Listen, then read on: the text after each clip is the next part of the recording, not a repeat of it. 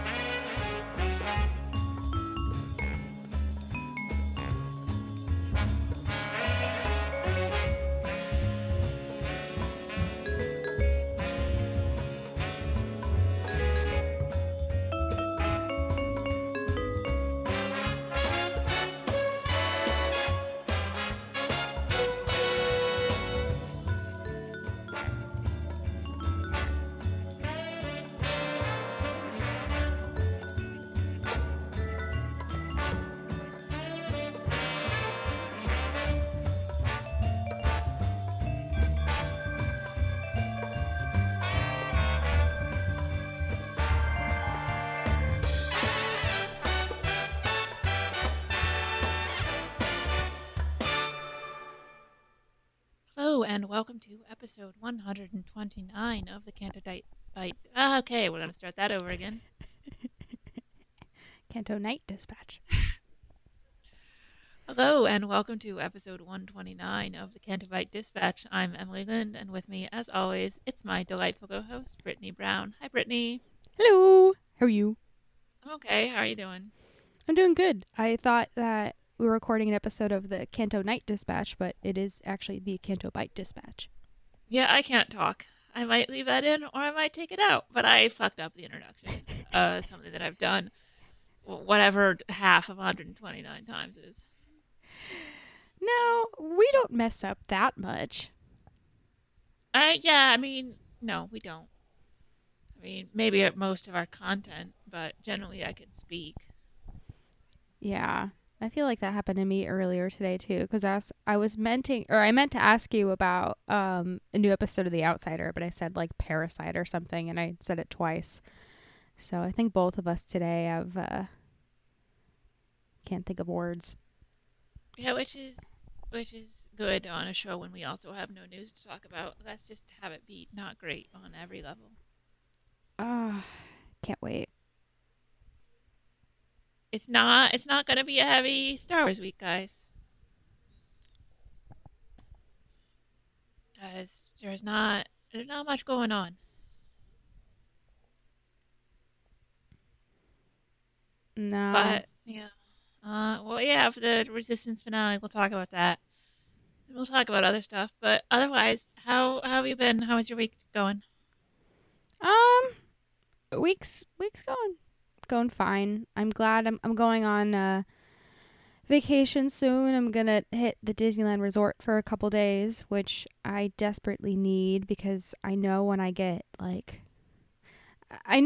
done and I need a vacation, and I'm done and I need a vacation. Yeah. I'm excited.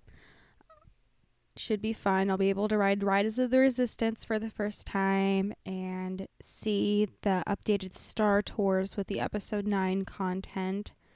So that should be fun. What about you? How's your week been? Kind of weird. So last week, after my friend Steve and I saw Doolittle, we were talking about cats, like we are wont to do. And he had this idea that was kind of a joke, which is, how much would we have to raise to watch Cats for 24 hours? And we decided if we raised 15 grand for charity, we'd watch Cats for 24 hours. And I told Steve if he organized everything, I would participate. And look, we haven't raised 15 grand, and I don't think we're going to raise 15 grand unless we manage to hit somebody really big, like on Twitter or something. But we thought we were going to raise a couple $100, and so far we've raised a little over $4,000. This is for Housing Works, which is a nonprofit in New York City that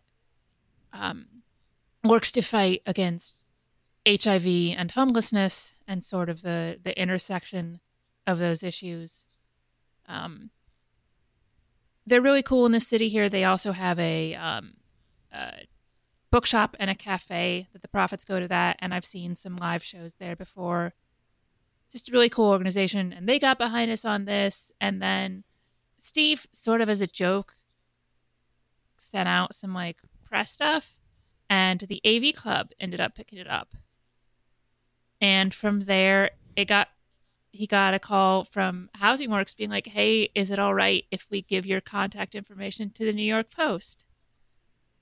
So there was an article in the New York Post online about it, and then he also got hit up by one of the local TV news affiliates out here,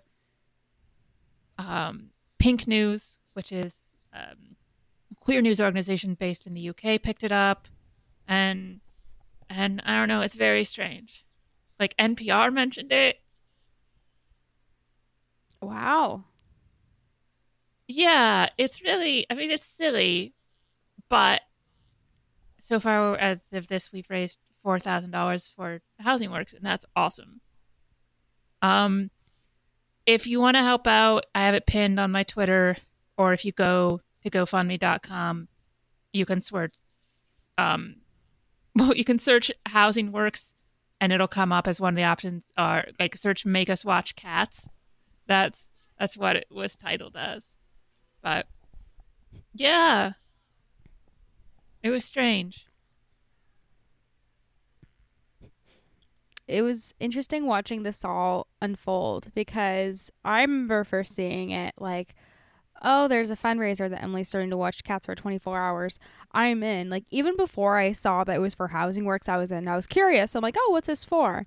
You know, what are they, donating for? But that's an awesome organization that you guys are, doing this for. And it's amazing how many outlets have picked this up because you guys are doing this for a great cause.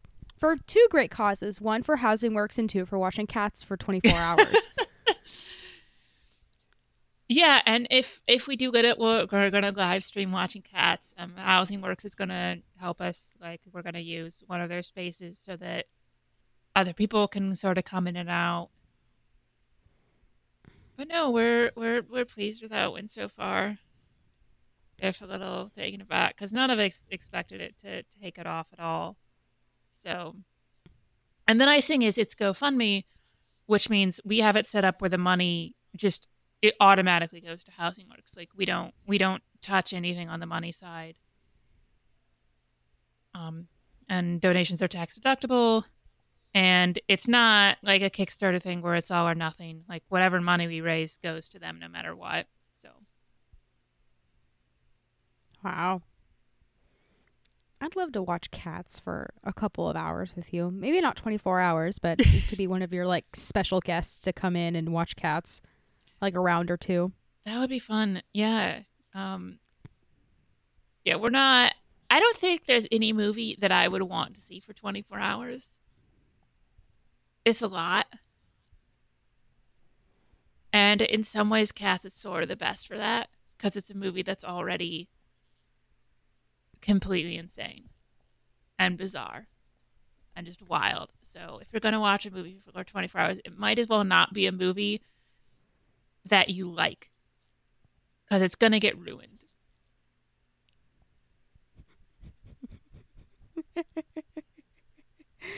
It's going to get ruined. Oh my God. I really hope you guys end up getting the goal for this because I think what you guys are all doing is amazing. And I really want you guys to watch cats for 24 hours. Yeah, it'd be pretty cool if it happens.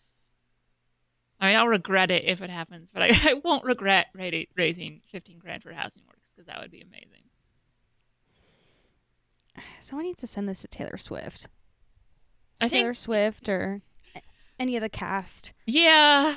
The problem is that because the spin on the story is look at these people wanting to watch this terrible movie, it's sort of hard to go up to somebody who was in the movie and be like, hey, can you can you support this thing that's laughing about how terrible this movie was?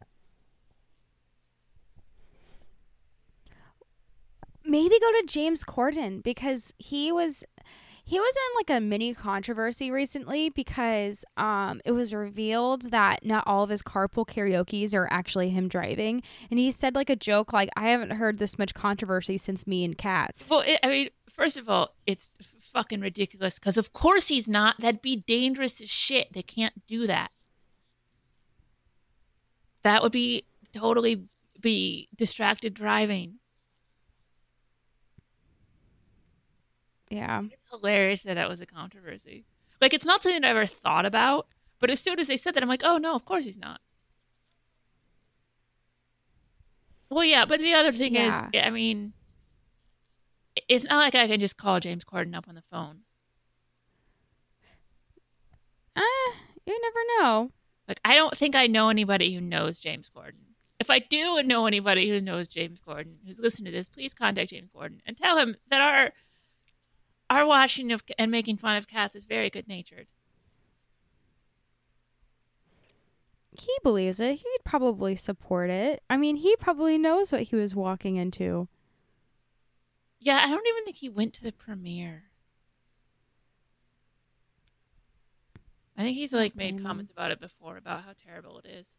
But again, if anybody knows how to get in contact with James Corden, let me know. I mean, or Taylor Swift too. I mean, just for Britney purposes. But, yeah, contact Taylor Swift, she might be for it. Yeah. Hopefully. Yeah, again, I don't know anybody who knows Taylor Swift. I mean, Eric Struthers is getting pretty close to knowing Taylor Swift, so... That's true. Eric Struthers, once you become besties with Taylor Swift, please promote this to her. So become friends with her in like the next couple of weeks. That would really help me out. Mm-hmm. Dude, yeah, her documentary just came out on Netflix. It was pretty good. Yeah, I kind of want to watch it. You really should. It's really interesting. She talks about not her introduction to politics, but her introduction into finally talking about politics and wanting to talk about it and wanting to make a change. And it's really interesting hearing that from her because I've been a fan of her since I was 12 or 13. And I feel like I've kind of like grown up with her. Like, I feel like, I never used to talk about, this stuff at all. And finally, like, I'm becoming more confident in talking about this and sharing my beliefs and everything. So it's really interesting, seeing someone that kind of has those like same problems with going forward and being like, this is what I believe. And so what? So it's really cool. Yeah, I mean, I don't like sit down and listen to it. I've listened to some of her stuff. I enjoy it fine. It's not really my style. But maybe partially because of how much unreasonable hatred she gets, I find myself kind of liking her. Yeah. It's interesting. And she's always going to be that person that I love. Like, she's going to be that person when I'm like 40 and Taylor Swift's in town, like I'm gonna do everything to go see her because I don't know, like that's my artist right there. Everyone has like a favorite artist who it's like they do anything to go see. Like, that's mine. Yeah. No, I'll put that on my Netflix list and then never actually watch it. This is how I use Netflix. I don't even really use Netflix much anymore. It's mostly Disney Plus. Oh, I've watched like one thing on Disney Plus since The Mandalorian ended. Well, that one movie I've been talking about is finally going to be on Disney Plus soon, and I'm looking up the name of it because I always keep forgetting. And I tagged you in the post. Whatever it is. Something failure is in the title somewhere. Yes, let me find it. I just liked a bunch of... Timmy Failure, Mistakes Were Made. Okay, there we go. That's a terrible title. But it's so cute. He has a imaginary friend that's a polar bear. Like, it doesn't get any better than that. I love how obsessed you are with this stupid fucking movie. It's so good. I know it is because I watched a preview of it and it was adorable. And usually I hate these kind of movies, but I was invested. I was invested in like the mystery, the polar bear, just everything. Okay. Oh, speaking of mystery, You have to watch speaking it. of mystery, I went to a screening of Knives Out this weekend that Ryan Johnson was at, and that was pretty fucking cool. Did you hug him? No, I did not hug him. Oh. He couldn't stick. It was very sad. Like he only was out on stage for like 15 minutes or something like that because the Writers Guild's awards were last night, so we had to like rush off to those. Because it like literally we were sitting there and then he was talking. He was like, "Yeah, I have to be on the red carpet in Times Square in like 20 minutes." Oh. But it was cool. I mean, I'm assuming that's why this screening happened at all is because he was out here anyway for the awards. But it was fun to see Knives Out in an audience that was all there, like super excited about it. It was completely sold out, really responsive. And then afterwards, he talked about a little bit. He talked about how he wanted to make this movie because when he was a kid, the first sort of like adult themed movies he saw were, Murder on the Orient Express and Death on the Nile and some of those other Agatha Christie whodunits. And so it's something he's wanted to make for years. And he talked about how he wanted it to be funny, but he didn't want it to tip over into satire or parody because this is something he really, really likes. Well, good for him. I mean, I've heard nothing but wonderful things about this movie, which I still really need to see. It's very good. I think even if you don't particularly like mysteries, I think the rest of the movie is so solid that that'll be fine. And the cast is just amazing. It's such a good cast. That's good. And you just gotta watch it just for Daniel Craig's southern accent. I don't think I've ever watched like a movie with Daniel Craig in it, like sitting down and watching the whole movie. He's very good. And I like him. Like one of the reasons I love him is how honest he's been about James Bond. Like he's just said, he's just talking about what a like misogynistic asshole James Bond is. That he's not a good or cool guy, and you shouldn't want to be like him. Good for him. And he's so ready to be done playing Bond. I mean, I think he was actually ready to be done playing Bond like 2 movies ago. But I really like him as Bond. I didn't watch the last movie. I need to watch that before the next one comes out. Because I'm very casual. I like Bond movies, but I don't like seek them out particularly.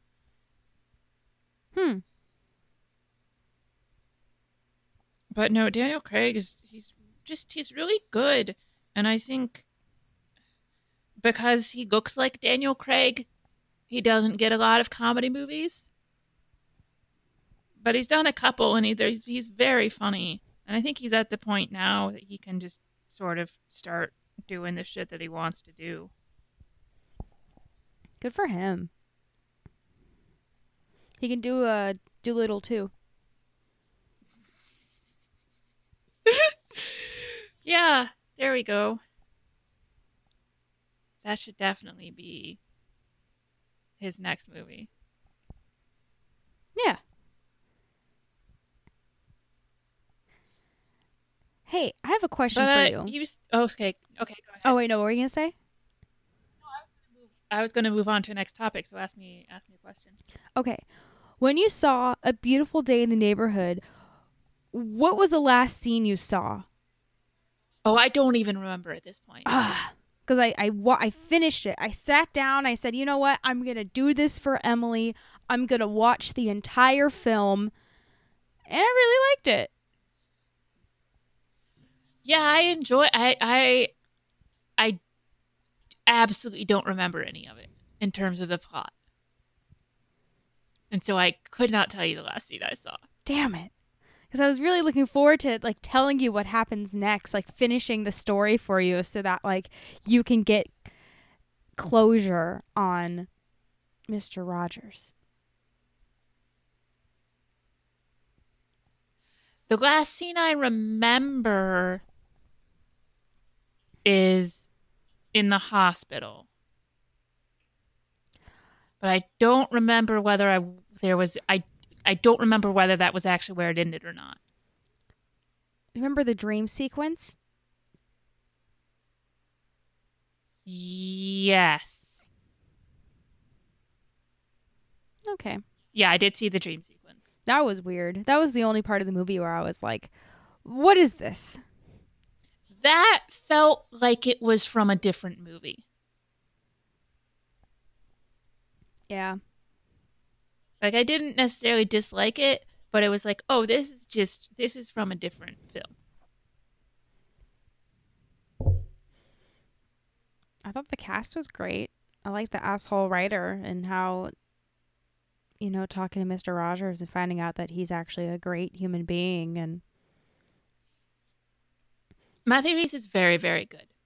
he is. He was in The Americans, and he is phenomenal on that show. That show is so strange because it went on for, I think, 6 seasons, and yet never got the award recognition that it should have. Like, it always seemed to be flying under the radar. And so it's sort of amazing that it got 6 seasons and they didn't yank it. But it's a crime to me that he never got nominated for anything. Kerry Russell never got nominated for anything. Yeah, I was just going to say, like, Kerry Russell was in that too. And it's weird because I had only heard about it because I had an old coworker who watched it and was like, you need to watch this show. And I was like, okay, and never did. So I'll probably have to pick that up sometime. It's not on Netflix or anything, is it? It's been places before. I believe it was for a while, at least on Amazon Prime. It's a show you have to watch. Yeah. Like, you can't watch it casually. I mean, partially because there'll be whole chunks of it that are in Russian. Oh, yeah. Because you're not only, I mean, they always speak English even with each other, but you also have a lot of scenes at the Russian embassy. And those are exclusively in Russian.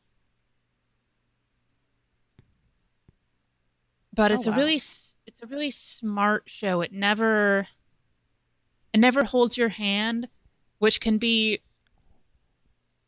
it's both rewarding and frustrating in that they'll mention something, like they'll mention a name, and I won't know whether, oh, is this something they talked about before that I've forgotten about, or are they just dropping us in on this and expecting us to catch up? But yeah, you also have like Frank Langella is there as their handler, and he's amazing. And then later Margot Martindale, who's my favorite character actress ever. It's so good. Yeah, it's all on Amazon Prime.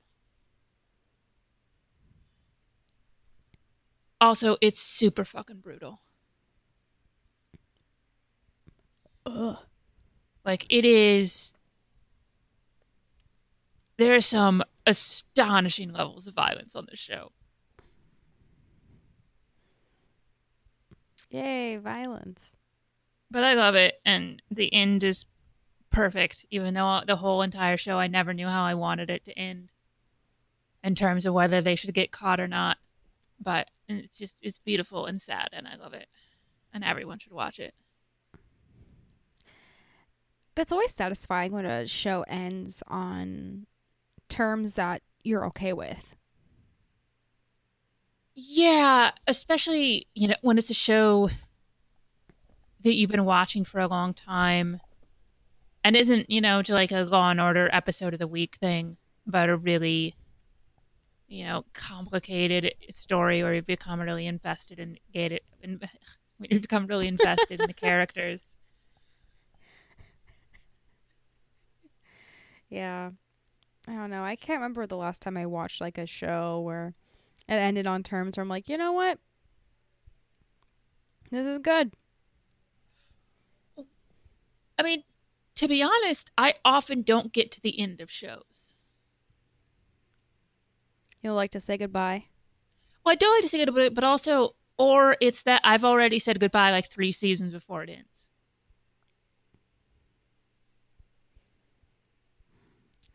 I mean, you have a good track record. I mean, you're gonna say goodbye to Clone Wars. You said goodbye to Resistance. I'm trying to think of other shows. I mean, you said goodbye to Americans. You said goodbye to Star Wars. Some hard goodbyes and some. Yeah. I mean, I haven't watched any of the last season of The Good Place, even though I really liked it. I don't know why I haven't watched any of this season at all. The new episodes of BoJack are out, and I don't want to watch them because they will make me cry. And it is so stupid that the most emotionally affecting TV on Netflix or any other service is about a talking horse. It makes me angry that that's true. But it's brilliant. But I don't want to watch them. I think there's like 4 or 5 episodes that they put out, and I don't want to watch them. What is it about? Okay, he is an actor who I'm just going to quote the theme song here. Back in the 90s had a major TV show. Like something you would have seen on TGIF. Like, he's a guy who adopted some kids. And it was a, like wacky family comedy. Mm-hmm. And now he is like somebody you'd see on those like Where Are They Now embarrassing lists. And he is an alcoholic and an addict and has pretty severe depression. And it's about him, like the ups and downs in his career from there on out. And he wants to write an autobiography. So this woman comes in to sort of write it for him instead because he can't write it himself. And his relationship with her and his relationship with his agent / ex-girlfriend, who is a cat named Princess Caroline, voiced by Amy Sedaris. And there's Mr. Peanut Butter, who is a dog who had a show similar to his, who's like a more successful version of him, voiced by Paul F. Tompkins. And the first couple episodes are just like, hey, look at the funny, wacky dog. And, oh, there's this Aaron Paul plays a guy who just lives in his house. And then it becomes this real examination of addiction and of depression and dysfunctional family and how you pass on trauma to the people around you,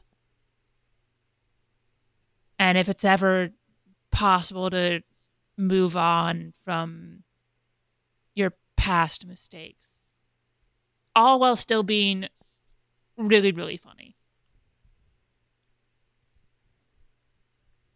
Shit. It's so good.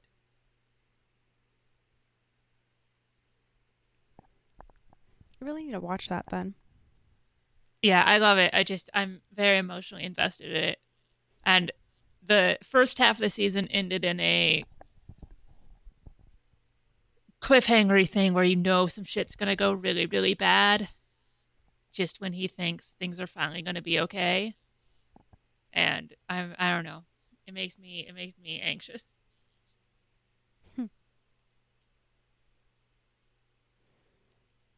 Well, I hope you sit down and, close the chapter of the novel.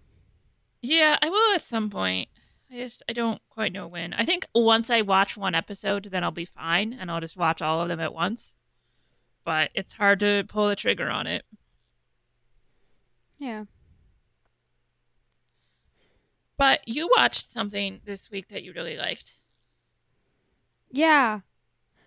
I finally sat down and watched Parasite, and I have to admit, I slept on it. I watched it and I was like, 1917 or whatever that movie is, that's probably going to win Best Feature. Whatever. Slept on it. Because I was just going to tell you this on Sunday, or today, which is Sunday, that, oh yeah, I watched Parasite, let's talk about it. But literally, I was sitting at work and I was thinking about it, and I'm like, no, this is a good film. It sticks with you.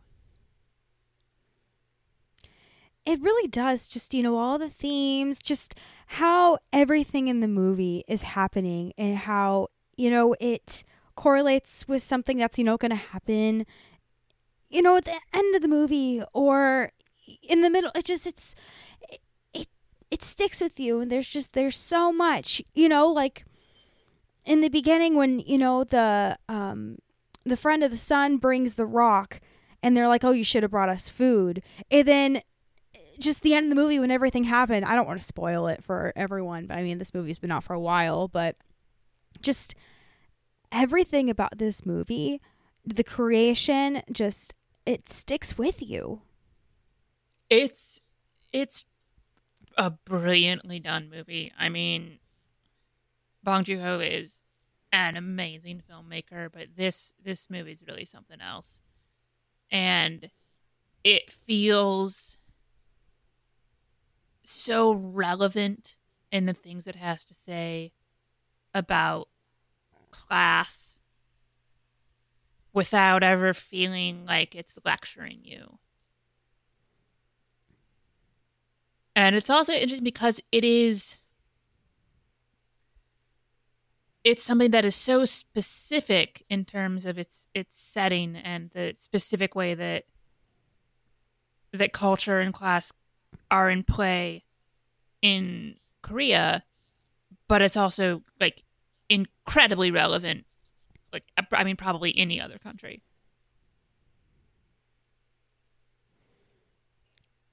It's insane, and it's a movie that everyone should really see.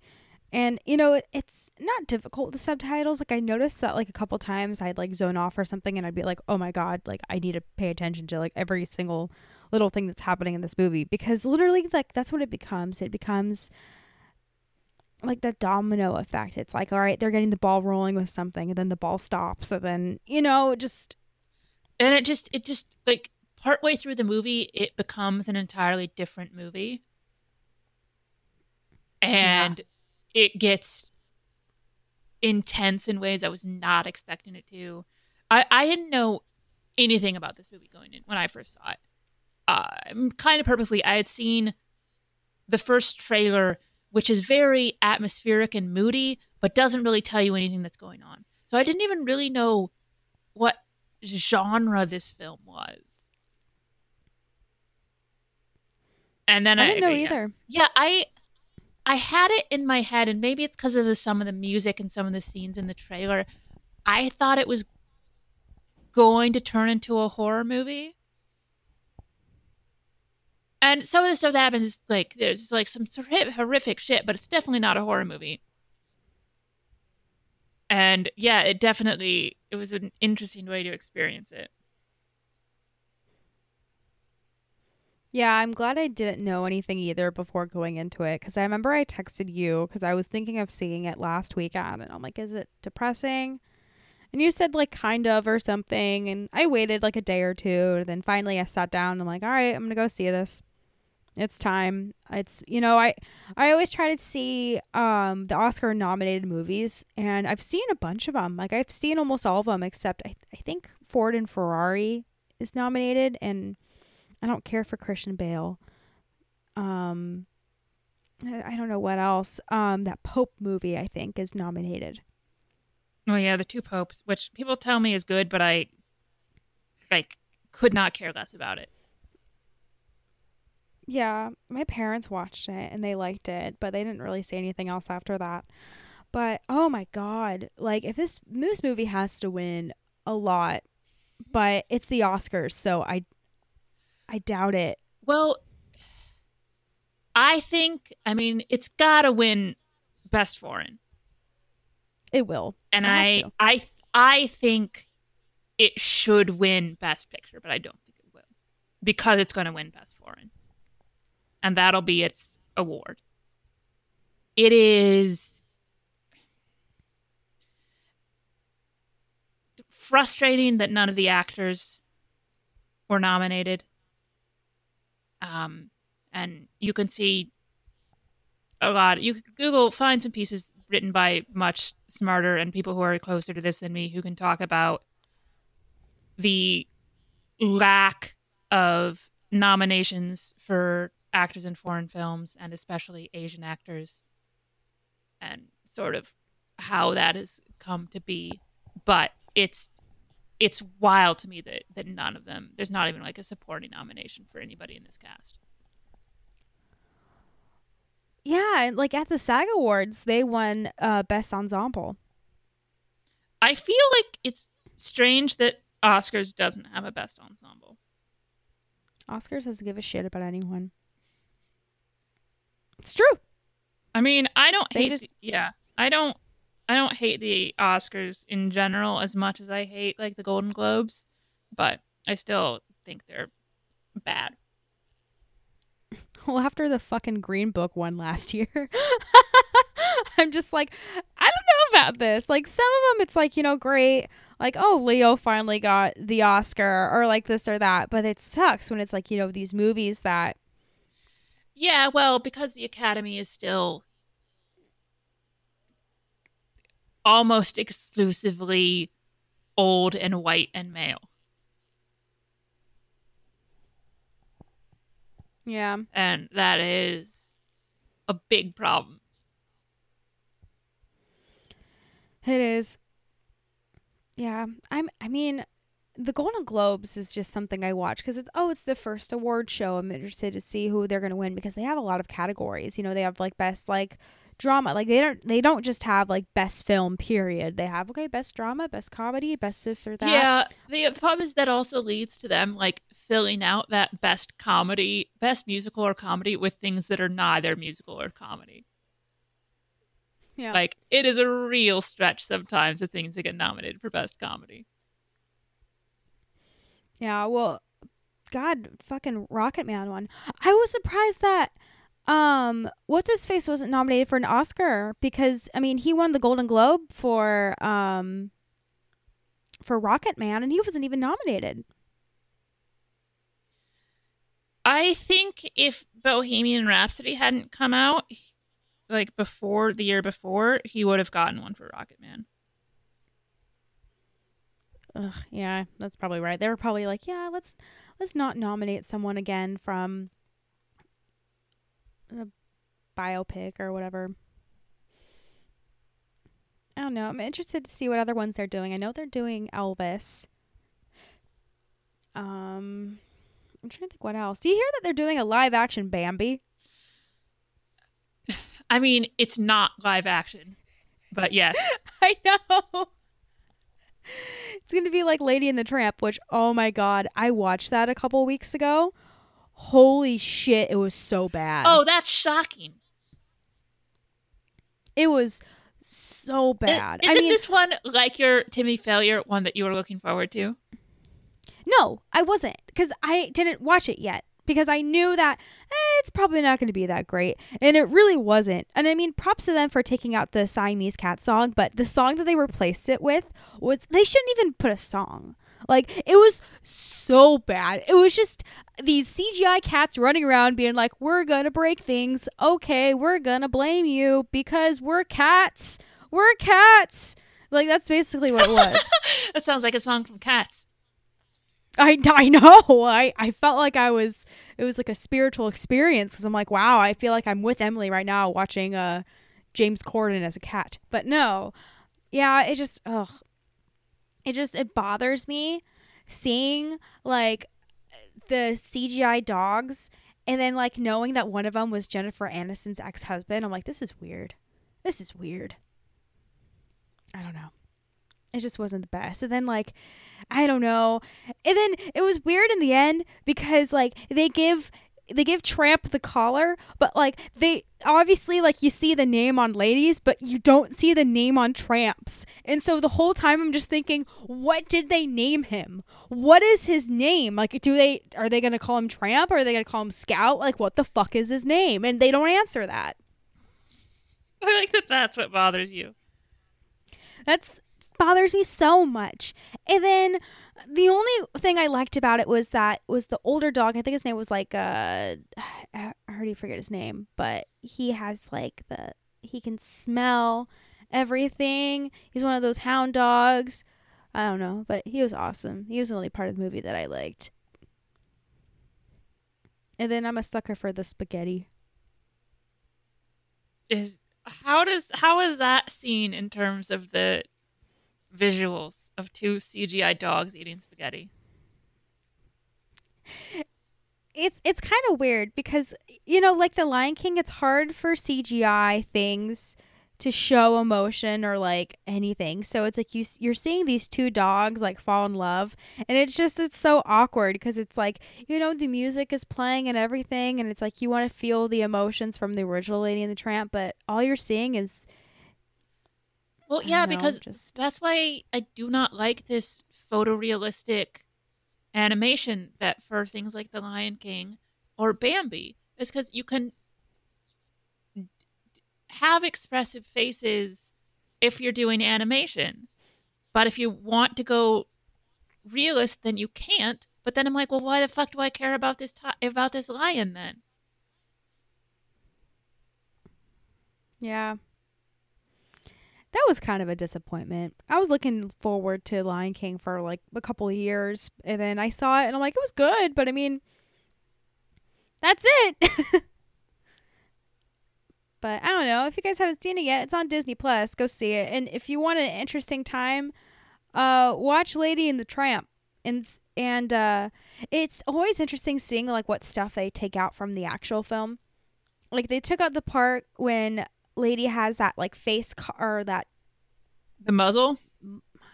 The muzzle, yeah, there we go. The muzzle. And in the animated movie, they take her to the zoo.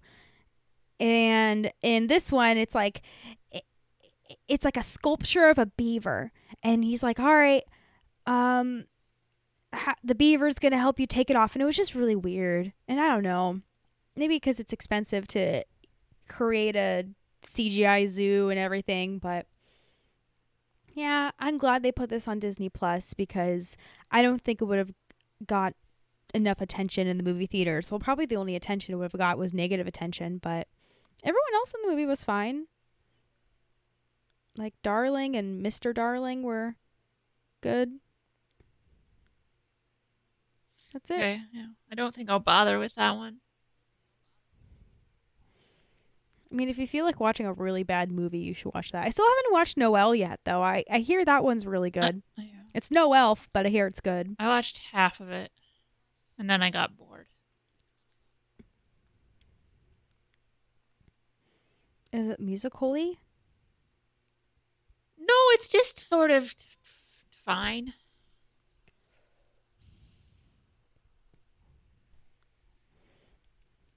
Are you ever going to watch Encore? No. You should at least watch like the first episode, because the first episode is like filmed like 20 minutes from like San Diego, and like I know everywhere there. They're like, "Oh, I work here," and I'm like, "I know that place. I've driven past there." But I don't know those places. I know, but you can watch it and think of me. No, I'm kidding. And I don't like musicals. You like some, don't you? I like about 5 musicals. Yeah. I like Little Shop of Horrors, which they should not be remaking that movie. I'm very upset about it. Oh, they're remaking it? I'm oh, displeased. God. I don't want them to remake it. And what's his name? Taron Egerton might be playing Seymour. That was at least the rumor. But that is dumb because he's too, like, good-looking Hollywood guy to be Seymour. Like, that's the whole, like, there's a reason that Rick Moranis is perfect for that role. It's because he's a schlubby little dweeb. And he can't really sing. And it's awesome. And I don't think you're ever going to get anybody as good as Steve Martin to be the dentist. And it just, I don't know. I think it's because that movie still holds up, I'm resentful of them remaking it. They remake things that are bad. Don't remake things that are good. Remake things that were bad that had potential in the story, but either the acting was bad or the effects were bad or whatever reason the script didn't work. Remake those movies.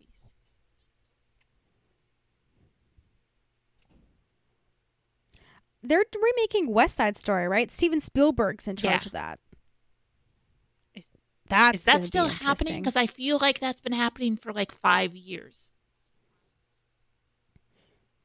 Yeah, because what's his name? Ansel Edgar or whatever his name is. I don't know. You know what I'm talking about. The dude that was in the whatever. He was singing on stage at the Golden Globes while presenting. So he was hinting that, hey, this movie is still going on and I'm singing, and that means that I'm in the movie. So there's hope. I mean, the last thing I see from it is an Entertainment Weekly story from last July. Well, Steven's maybe busy. I mean, he's probably working on another Big Friendly Giant or awesome movie. Well, at least in July, the release date is December of this year. Okay, so yeah, they've been making this movie for a while.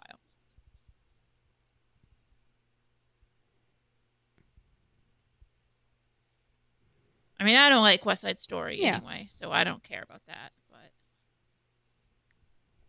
I've never seen it. I've never seen what movie or what musical you were just talking about. It was actually a lot of fun. I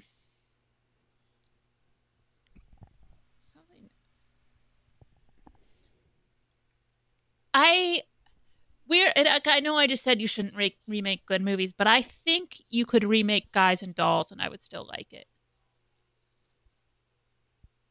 Because I like that, the Guys and Dolls that we have, but I think you could do an updated, I mean, it's definitely dated. I mean, the whole musical is really, but I think you could remake Guys and Dolls today and have it be awesome. But, I mean, you know, that was Marlon Brando being handsome as all shit.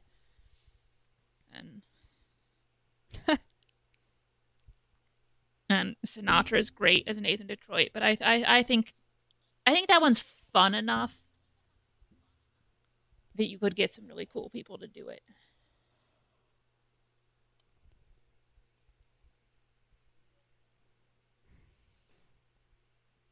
Yeah, it's always interesting what they decide to remake or how many remakes there are, because there's probably like 3 or 4 Annies. I'm trying to think what other musicals like they've done like so many times.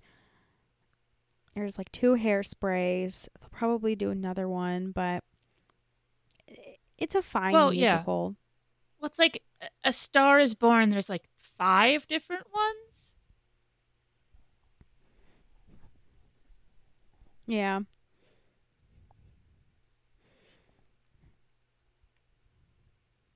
Have you ever seen the movie?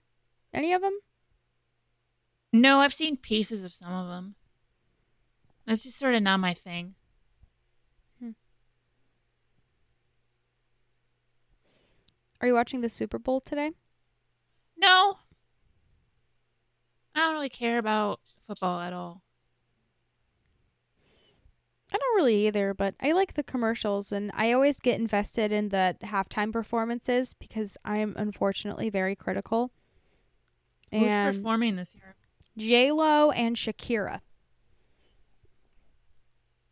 Okay. And Demi Lovato is doing the national anthem.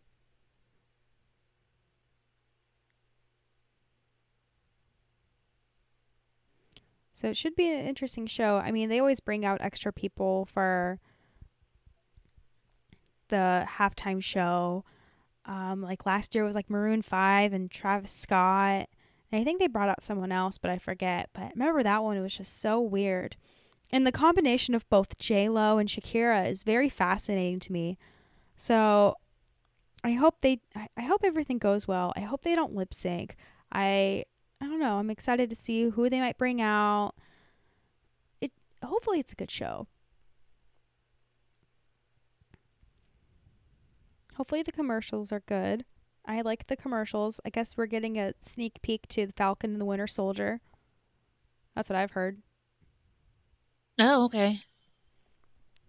More Disney Plus material. I'm excited for the WandaVision.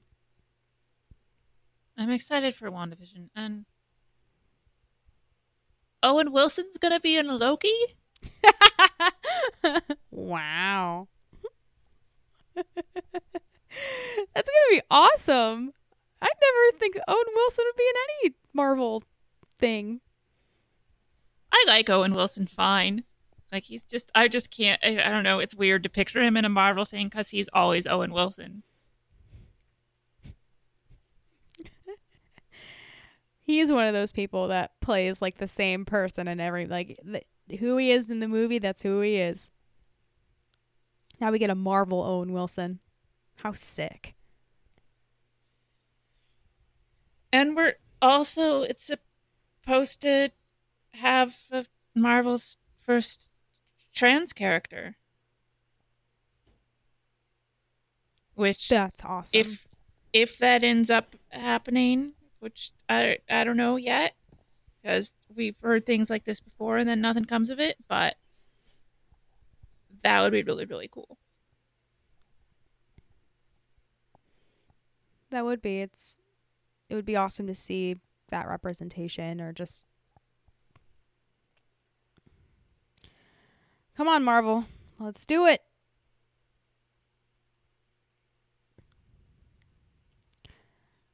Should we talk about Star Wars? I mean, I think this is the longest we've gone without talking about Star Wars, so we might as well. Yeah, the Resistance finale. I liked it. Oh, really? Yeah. I thought it was a nice end to what this show is. Yeah. I know that people wanted it to connect more with the movies, but I'm kind of glad it didn't, because I feel like it should just be its own show. And while it would have been nice if they could have brought Poe in somehow, you really can't without really fucking up your timeline. And the show has always been about Kaz and the Colossus. And, that Star Destroyer has been chasing them for a long time now. And so for it to just come down to that, I think is fine. Not every show has to be about, or movie has to be, and then they saved the entire galaxy. I like that they saved the Colossus and that Star Destroyer is gone. And then, then that's fine. That's how it ended.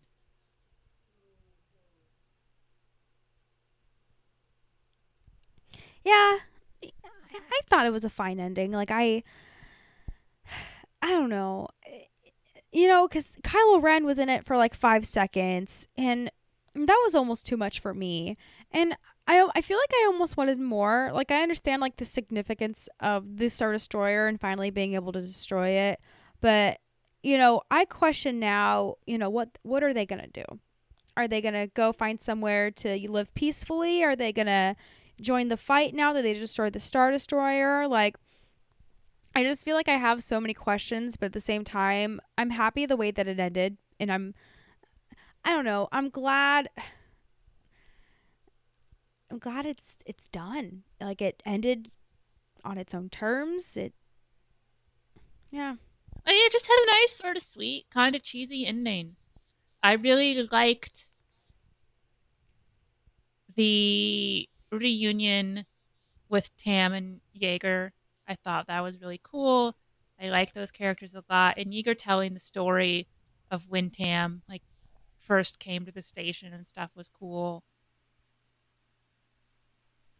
I think it's interesting that they have Kylo in this because that means, and yeah, I realize it's not in terms of the actual timeline, but in terms of what we're seeing, that means that his last canon appearance is in full evil mode. Good. I think that's an interesting thing to do.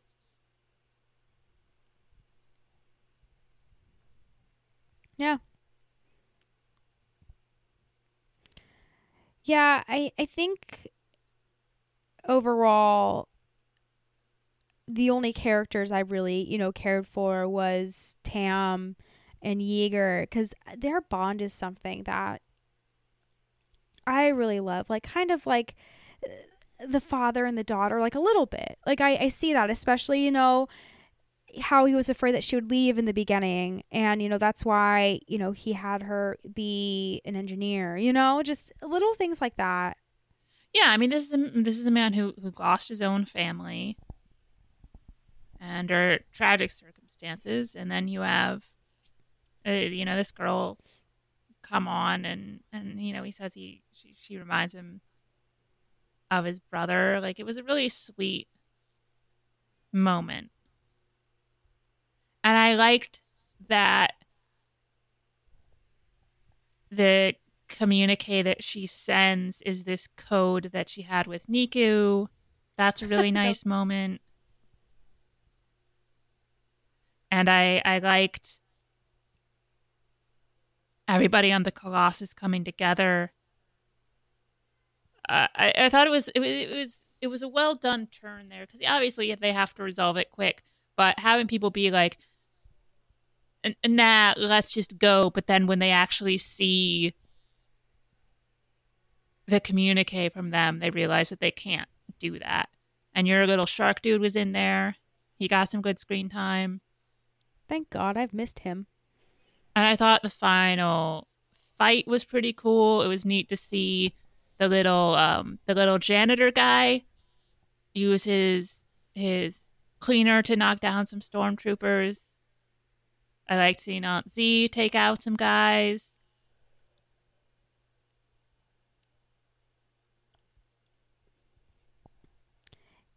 Yeah, it was touching, and it was the right amount of cheese, and everyone coming together. I really liked it. Yeah, I think for the show that it was a good ending.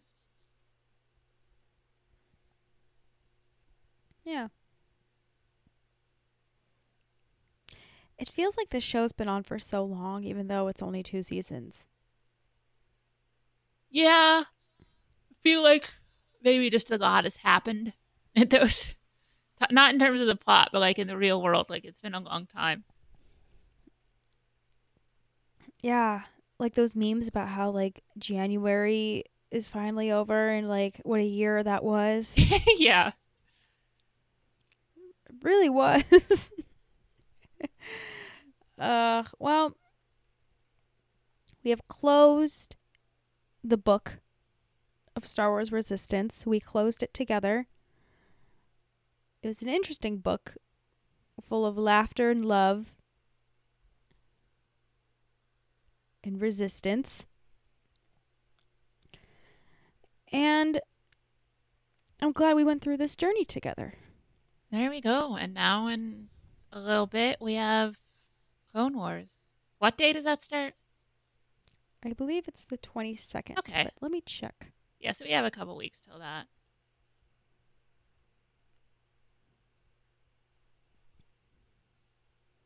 No, I think it's the 24th. No, the 21st. Okay. No, the 18th. No, kidding. I don't know. It's sometime in February. Well, I'm so excited for the Clone Wars. I'm I'm excited. glad you're excited for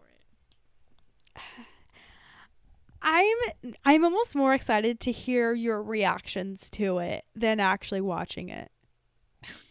Well, what a ringing endorsement of the show that is. I don't know. Like, I know that the prequels aren't your thing and like this wasn't really yours, but I don't know. I'm hopeful, especially with everything of the Siege of Mandalore. Like, I'm interested to see what Dave's going to do with that. I mean, I don't know. I don't like the way he tells stories, particularly. So I'm not optimistic. I feel like Dave is good at ending things, though. I think he's really bad at letting things go. So I don't know.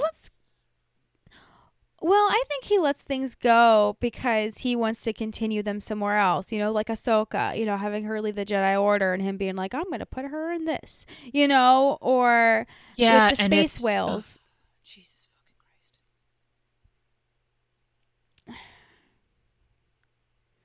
Yeah, he doesn't want to let go, and he knows the potential of these characters, or he thinks of the potential of these characters. He's like, I'm going to put them in something else, which, I mean, it's fine, but it works because, you know, Ahsoka left the Jedi Order, and I was like, oh, okay. Then I saw her in Rebels, and I'm like, oh, cool.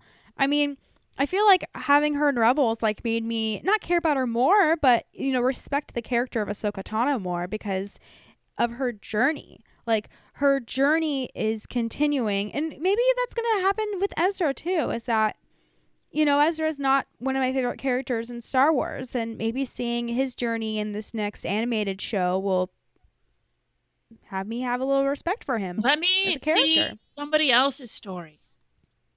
Let me Yeah. see a story of somebody I actually give a shit about. I mean, if you're going to That be too. doing a new animated show, do a new animated show. Don't do a sequel to your other animated show that it just ended a year ago.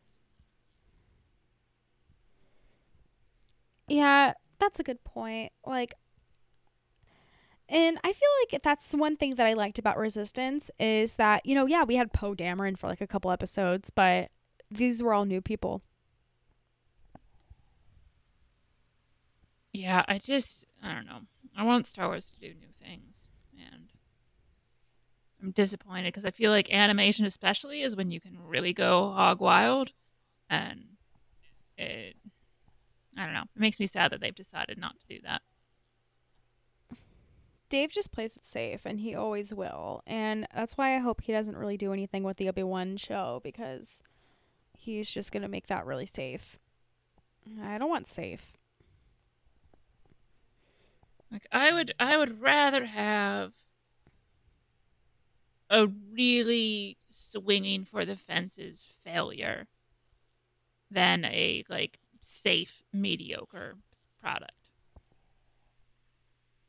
Yeah. Yeah.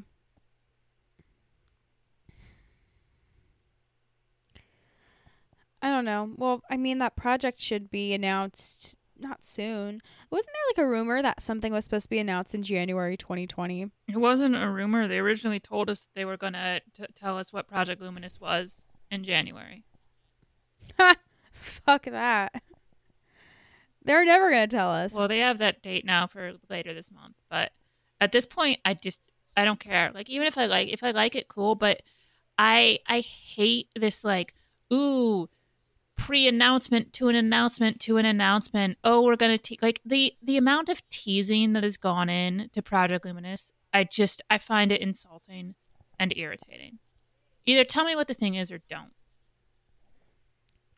Well, it's interesting because Star Wars has really shaped it up. Do you hear what happened in the Star Wars show? It's like going to once a month or something. It's going to once a month, and then like weekly, they're gonna have another woman do the weekly news or something. Okay.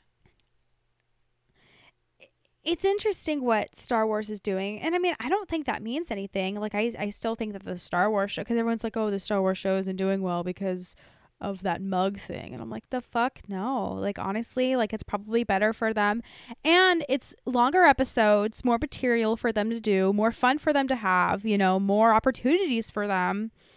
And I don't know, like, I feel like Star Wars is going to go in a different place in 2020, and I don't know, I agree that, you know, these announcements about an announcement, about a preview of an announcement is dumb, and they know better. They should know better.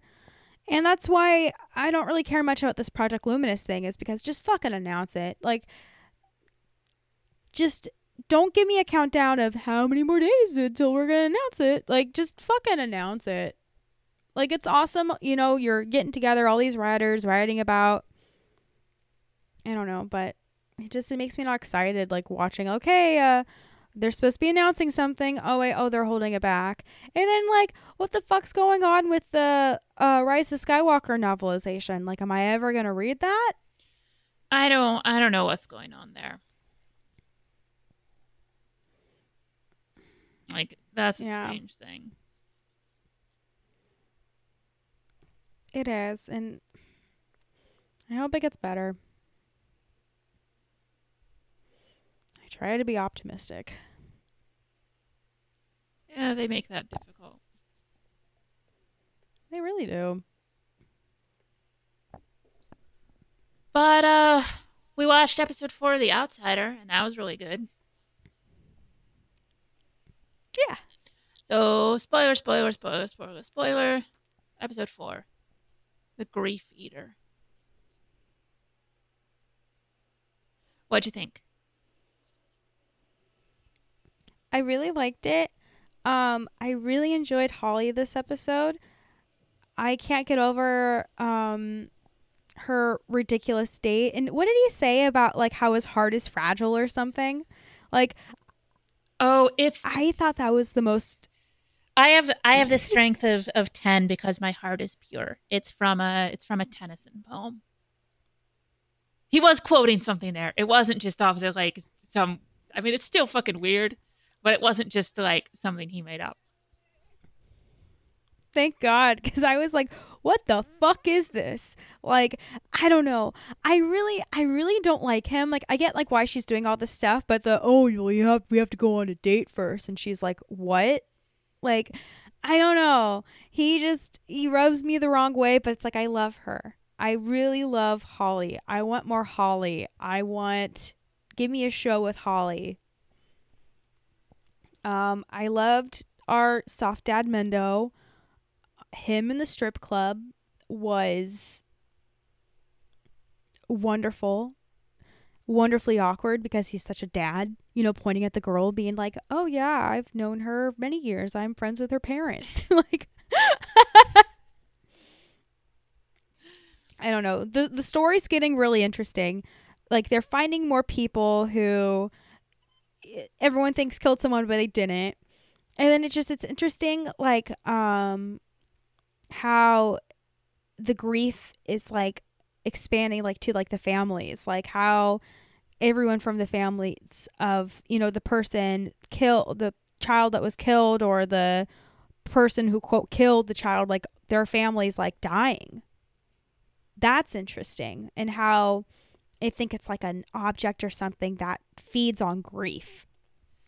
Yeah, and then you definitely are gonna maybe worry about the Maitlands because Yeah. that hasn't happened to them, but maybe would have if they didn't have people who are totally in their corner. Like they have the attorney who like absolutely believes that Terry One is innocent, and now you even have um, Ralph, who's definitely questioning things and trying to find out the truth, and that is maybe to help keep them together, even while you have bloggers posing as homeschool teachers to try to get a job with a family. That's Yeah, that that's scene was fucked up. awesome when she is interviewing that woman and then just like the calmness with which she's like, "Oh, so all these different states that you taught in, why are all the letters of recommendation postmarked from the same place? And oh, you taught math? Do this math problem for me right now." And it was just so cold and so good. I thought I really liked her in that scene. Yeah, that's so fucking sad that all that shit is happening, that all these people are trying to homeschool their kids but like are actually like reporters or something, or wanting to like gain information about this family. Like it's so fucked up. Yeah, and the scene at the restaurant when the guy's like, maybe somebody should hurt one of your kids is like to make it equal. That was completely fucked, and it was very nice to see to Ralph like throw that dude out. I love Ralph. He's so good. But yeah, Holly was definitely the standout in this. Um because she wants to learn more about Heath, who is the orderly that connects with Terry's father. And so, we find out, oh, the exact same circumstances, which is accused of killing these kids, their DNA, saliva, everything on these bodies, eyewitnesses, but also eyewitnesses that he was in a completely different place. And she's at the bar kind of talking to herself, but then the bartender comes up to her and just talk about murder being contagious. And the bartender says, well, the question then is who gave it to the first guy?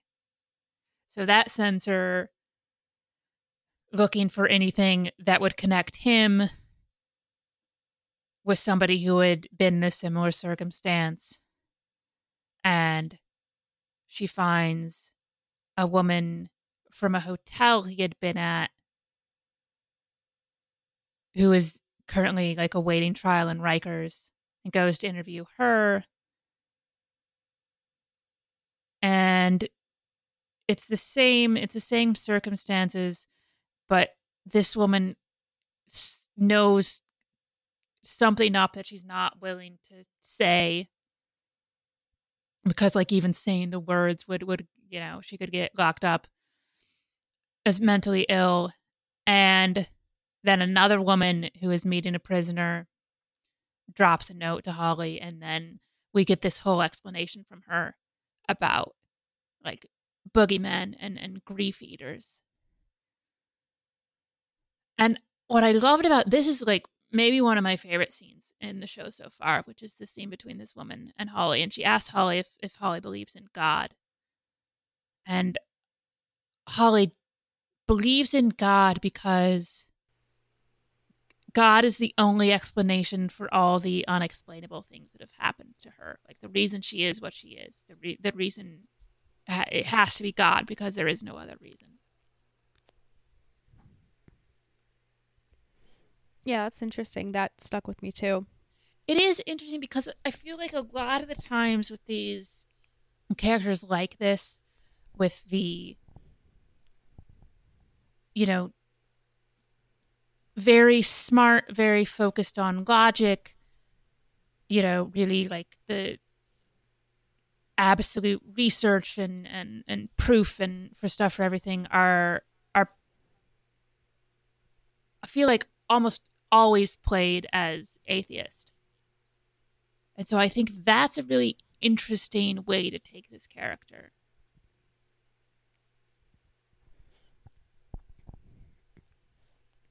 Yeah, I think that's why I found that interesting too, because I would think that a lot of people, in this role or in these kind of, series or something, like they would be atheist. So I don't know. It always surprises me hearing religion, not in a positive way, but just hearing religion in shows like this, or just shows in general.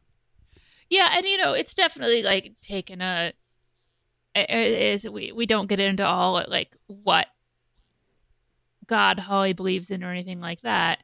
And when the talk turns to the devil and devils, it's really honing in on the fact that all cultures have this, or many cultures have this sort of boogeyman figure, like the Baba Yaga. El Coco is one we hear here, and that comes for misbehaving children. And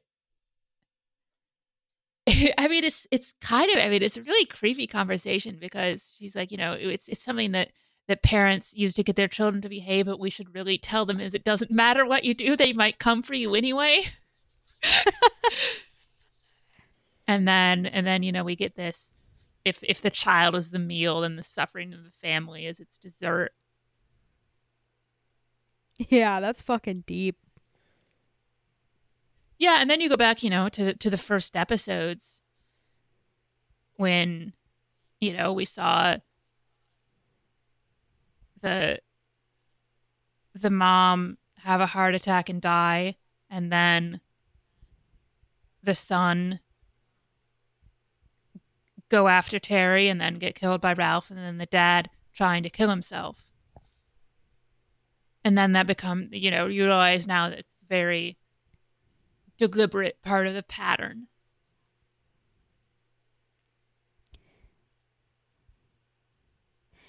And it's interesting because it's like you see that different family and how the dad of the deceased child went and killed the father and the brother of the woman that killed the kid. That was that, right? Yeah, that's interesting. And one of the things I like that the show does is it'll take you into a scene. Like,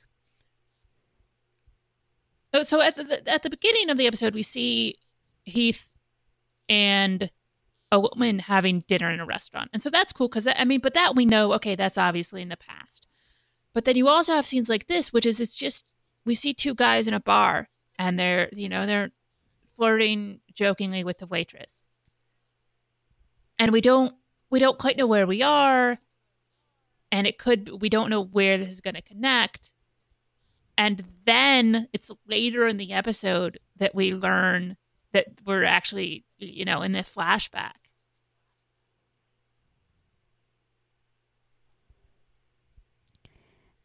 Yeah, it's interesting how they piece everything together and how out of order they do it. Like, it's really interesting. I'm really liking the production of the show, the cinematography, like everything. It's so cool. Yeah, and we get some more pieces to go on here because Ralph is obsessively watching the security cam footage of Terry, or the Terry doppelganger anyway. And he hones in on the footage from when he went to the strip club. And it looks like Terry scratches the hand of the bouncer from the strip club.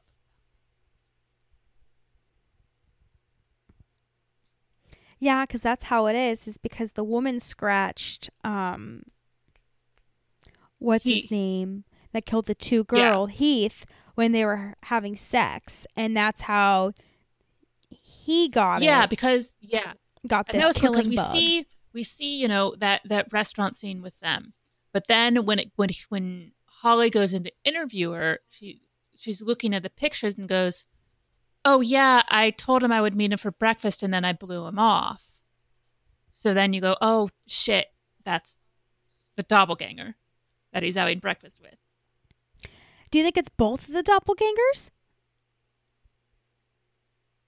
What do you mean? Because was that actually him that actually had breakfast with her? Or? Yeah, because it's like then because they met for breakfast. So they meet for breakfast and then they had sex, and she scratched him.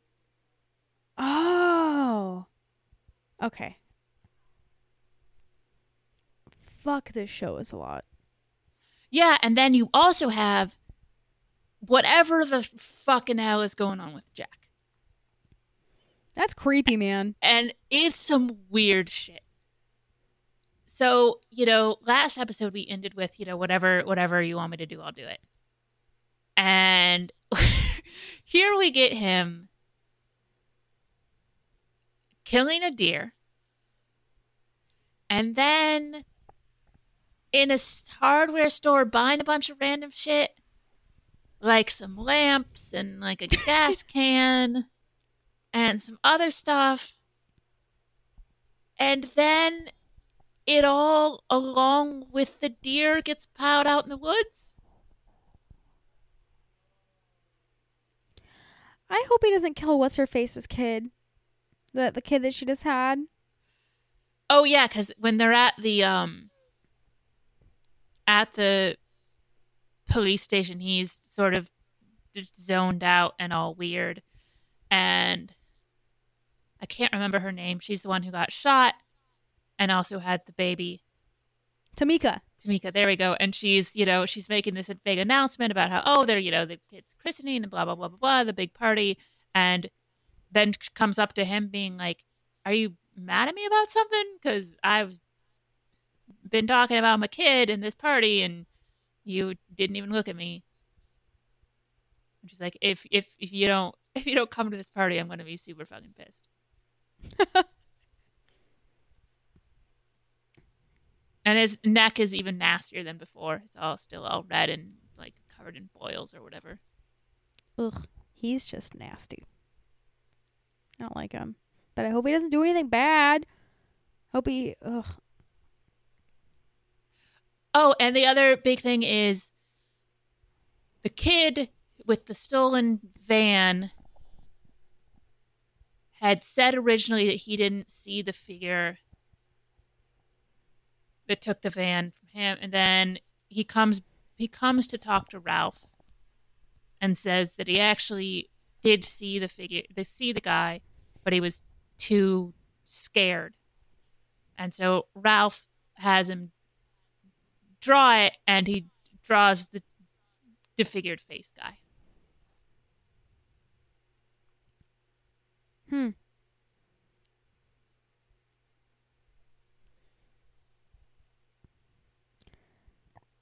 I don't know, man.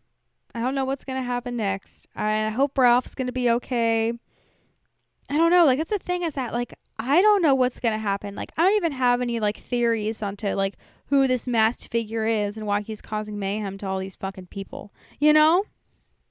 Yeah, this is an interesting one for me to watch right now because I remember how it ends. Like, I remember the last, like, climactic scenes. I don't remember quite how we get there.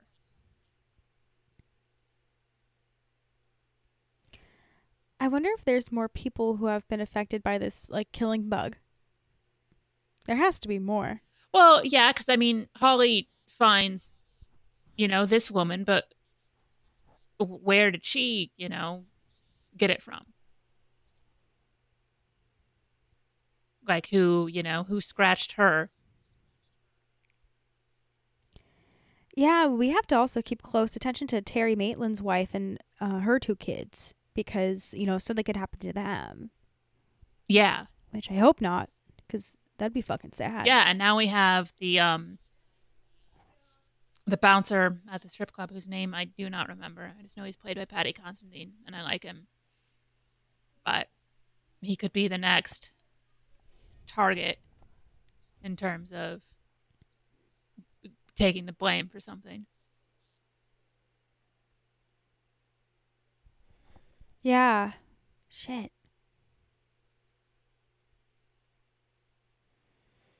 I don't know. I really like this show. Like, sometimes in series, like, there's always, like, it's going on a roll of good episodes, and then, like, one comes by, and you're like, oh, that wasn't as good. But I feel like every episode, like, you're finding, like, so much information that, like, every episode on its own is good. Yeah, and the cast is really solid. The filmmaking is just really good.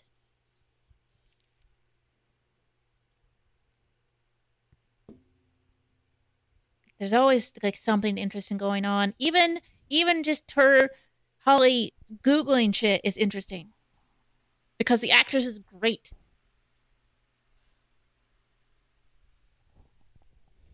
Yeah, I really like her.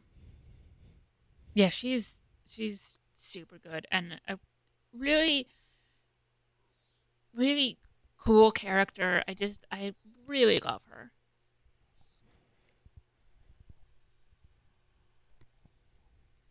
Yeah, me too. I can't wait to see what other things she does in this episode. And Mendo, too. I feel like Mendo didn't do as much this episode, but...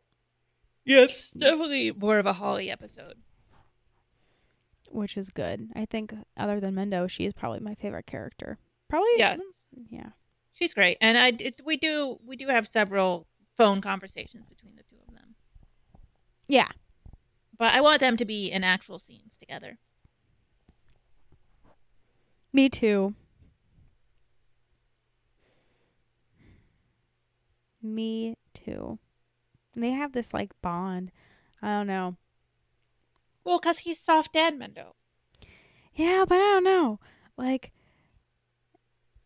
soft dad Mendo. I want to believe it. I want to sit here and tell you that I confidently believe that this is good boy Mendo. Like, I don't think that exists. I want it to exist, but I don't know. Okay. For now, anyway, just for now, enjoy soft dad Mendo. I gotta soak it in. And his lovely flannel shirts. I hope this isn't like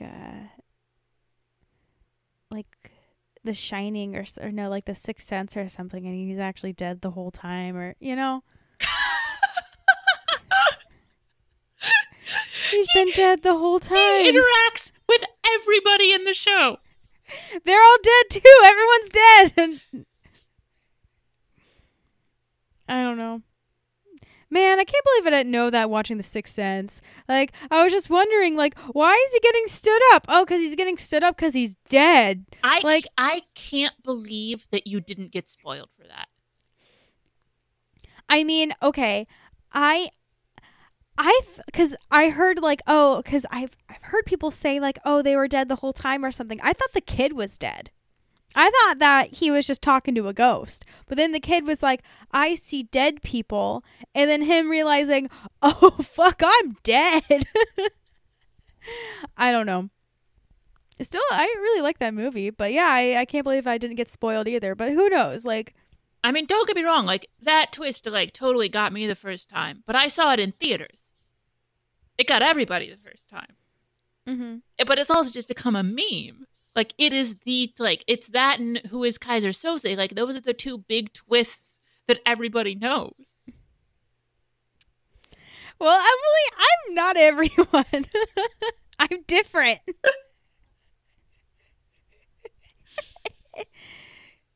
I need to watch like some more like big movies with like big plot twists that like everyone knows. Like, isn't there like a plot twist in like Fight Club? Yes. Do you not know the twist in Fight Club? No, I don't. That's why I was asking, because I know there's a twist. I think it's that someone's dead or something. It's always that someone's dead or something, or someone's a zombie. So like maybe like Brad Pitt is a zombie. Nobody in Fight Club is a zombie. I will tell you that much. I don't know though. I mean, Brad Pitt, he's ridiculously good looking, but maybe it's because he's a zombie. Oh yeah, But I don't zombies know. known for being ridiculously good looking. Yeah, I don't know, but I know there's a plot twist in that. Yeah, there is. I like Fight Club. I don't have the sort of die-hard love for that some people do. But it's a decent movie. I mean, I haven't seen it in like 15 years, so I don't know if it holds up, but I'll let you know. I'll try to watch it.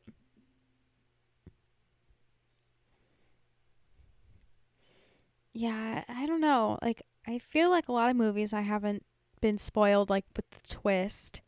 I mean, like I know what happens in Titanic. that's not. I know what okay. happens. What's the twist? I wouldn't call that a twist. I know, but I'm just thinking of like big movies.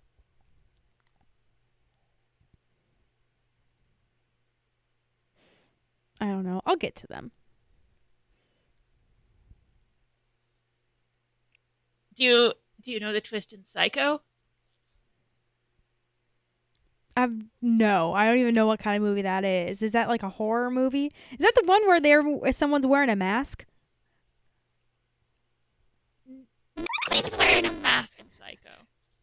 Psycho is the Alfred Hitchcock, like the Alfred Hitchcock movie.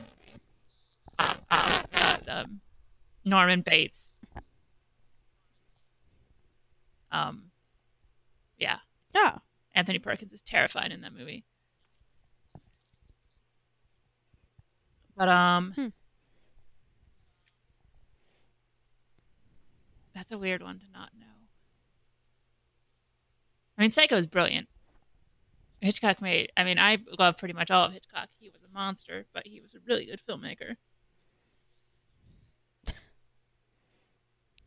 That's okay, because my friend Steve and I have a theory, which is that it's okay to enjoy like Hitchcock's movies and Kubrick's movies, because even though they were terrible, terrible people, they're now burning in hell. So that it's okay to watch their movies now. yeah, that works. I was about to say the same about Kevin Spacey, but I forgot that he's still alive. Yeah, I mean, maybe once Kevin Spacey dies, you can watch Kevin Spacey movies. I don't know, but I sort of feel like Hitchcock died before my lifetime, so that's okay to watch. And Kubrick died in early 90s, so before I was watching Kubrick movies. So as long as I've been watching Kubrick movies, Kubrick has been dead.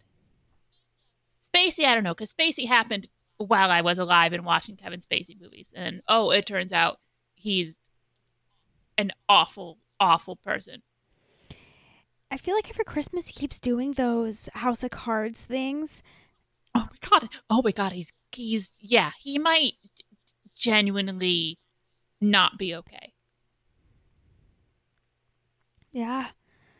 It's so creepy. I don't like it.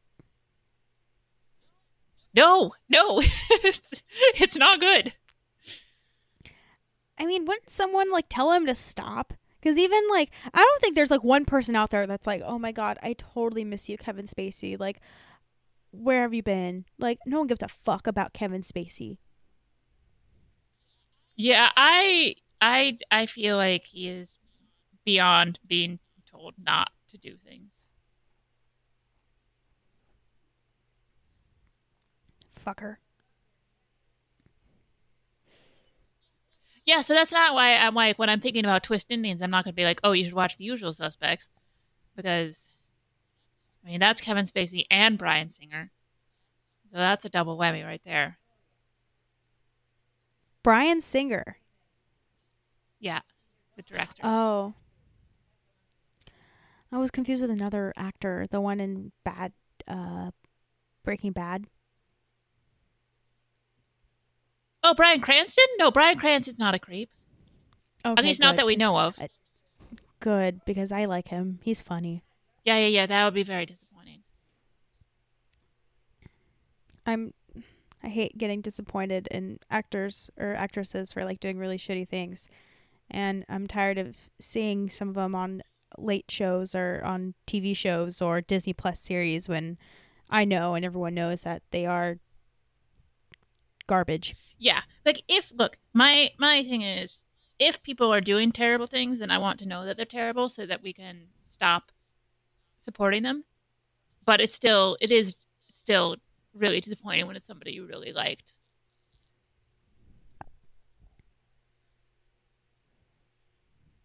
Yeah. Ugh. Let's see. Oh shit! I Sorry, no, go ahead. No, I was gonna say I was gonna say what you were about to say about our voicemail. Yeah. We almost forgot this, and then Steele would be really disappointed in me. So Steele sent this to me last week. He sent it to me at like 6:30 or something last week. Like, use this on the show today, and I'm like, I can't do that, but I can use it on the show now. He said to play it during the Fuck, Marry, Kill section. I have no idea what this is. He told me that I couldn't listen to it beforehand. That makes it even better. Hello, Lindo and Brownie. It's your buddy. Now, I don't have an FMK for you this week because I've got to think one up, and then I'll have to mention that I have one to Emily for a few months. Year, 2 years, whatever. But I will mention it to her, and then I will do it. But I've got a thought about Fuck, Marry, Kills. Do you think every time anyone's ever tried to do one to Harrison Ford, like, hey Harrison, what's your FMK on? He just immediately answers, before he's heard any names, he just yells, kill Han Solo. Kill Han Solo. It's like, it wasn't one of the choices, Harrison, but okay. Just some fun FMK fanfiction going on over here at the Steel Wars offices. Enjoy the rest of the show. Can't wait to listen. Later. So you have a new nickname. So pure. Brownie. How do you feel about Brownie? It reminds me of when I was in the Girl Scouts and I was a brownie. So nostalgia, but in a good way. Oh, you were a brownie? Yeah, I was a Girl Scout. I was a brownie. I sold cookies. I sold nuts. I did all of that stuff. I went to parades. I went to charities and helped out. I did a lot of relays for cancer walks. I did it all. Nice. Yeah. So yeah, I'm a brownie Aw. again. Thanks, Steele. Just the thought of somebody trying to play any game with Harrison Ford, I kind of feel like he doesn't care for games. Yeah, I always feel bad for the people having to interview Harrison Ford because it must be like so nerve-wracking because he seems like he's a wonderful person, but very intimidating. He is, he's a bit of a grump. Yeah. I don't know. That's why I like him. He reminds me of my dad, so I'm always soft when I think about Harrison Ford or see Harrison Ford. I'm like, I love him. Like, he reminds me of my dad. Just quiet, humble, maybe grumpy sometimes, but in a good way. I like it. But I don't know. What kind of games do you think he would like? I think he'd be a good Scrabble guy. Yeah, maybe Scrabble. Probably not Fuck, Marry, Kill. That's not much of a game, but... Yeah.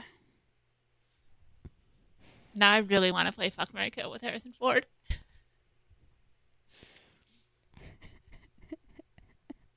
I don't know what I would ask him, but...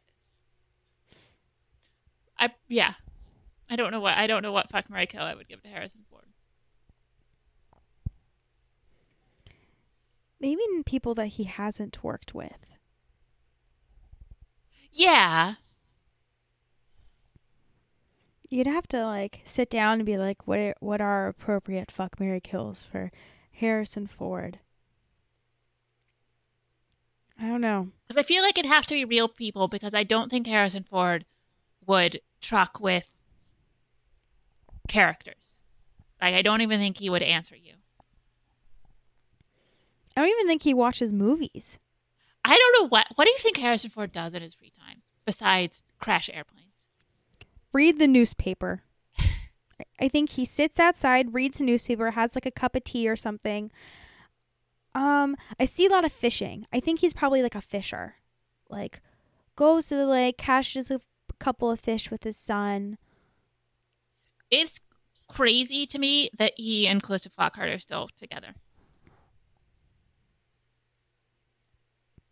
I know. I mean, don't get me wrong, that's great. Like, good on them. But I remember when they first got together, and I'm like, okay, they're going to break up in like 2 months. Because it's weird. Maybe they just get each other. I know, but that just seems so strange to me.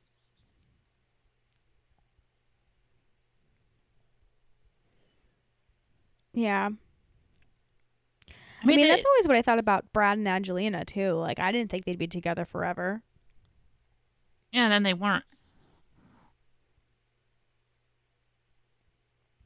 Yeah, now I feel bad about Brad because, like, you never see him with his kids anymore, and it's, like, depressing. And then, but with Harrison, it's different because it's, like, it's happy. Like, Harrison has his little happy ending, you know? He has his little family. He's in that precious movie about the dog, the CGI dog. Call the Wild, it's going to be shit. But yeah, I mean, there is a 20-year age difference between them. That's nuts. Yeah, I mean, that's a lot.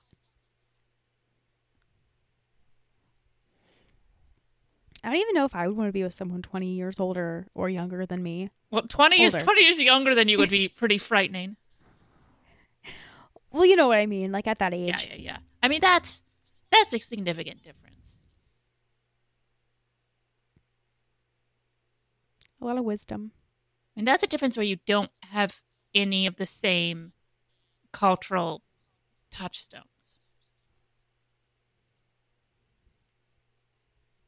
I don't know. Like, do you believe when people say, like, oh, like, you're an old soul or this or that, you know? No. I don't think that's a thing. Maybe it's a thing for them. I think it's great. Like, obviously it does work sometimes. I think because I remember, like, when that one first happened, being like, wait, who's dating who now? That one has always seemed weird to me. And 20 years is a lot.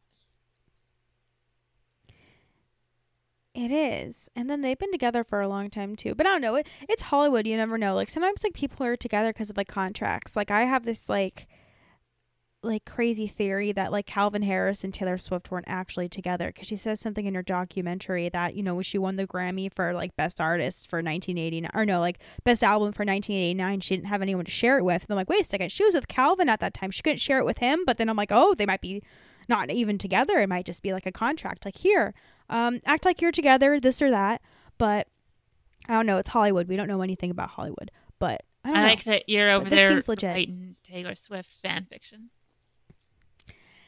I don't know. It's very interesting. It's interesting Hollywood relationships. I don't know. I'm really into, like, celebrity gossip and everything. Like, I always have been. So it's very interesting to me. It's a terrible investment in time and effort and reading material. Well, I mean, yeah, but oh well.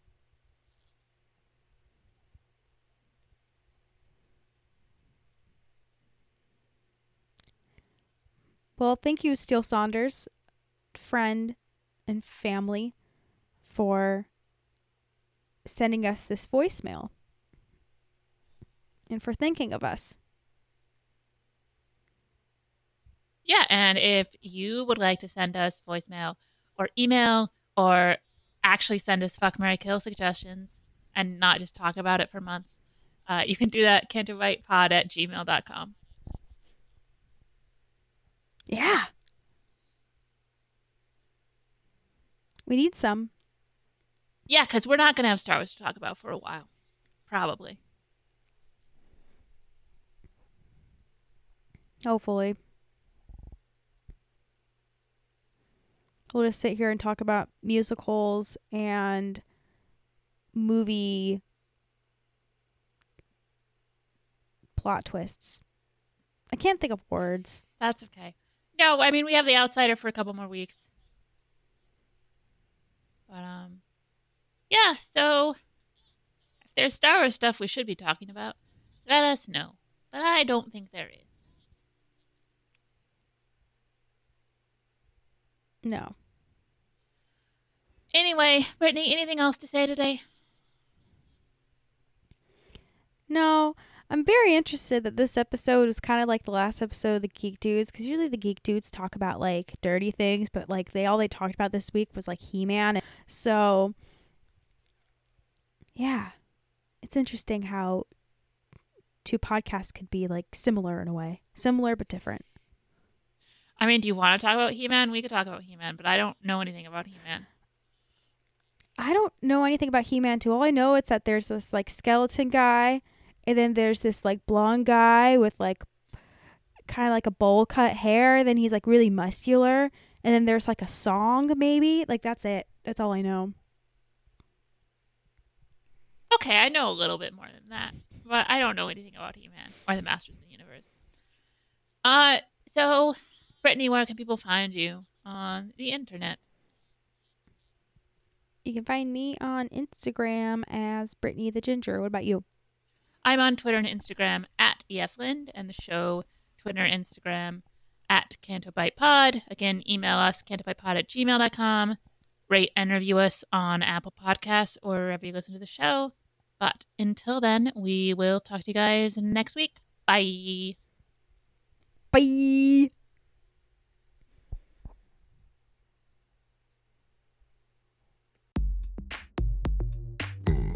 Canto Bitch #1 doing it Fulcrum style. Check it out. Listen up, y'all, cause this is it. Fuck all the rest, be a Canto Bitch. Brittany the Ginge and Emily Lynn.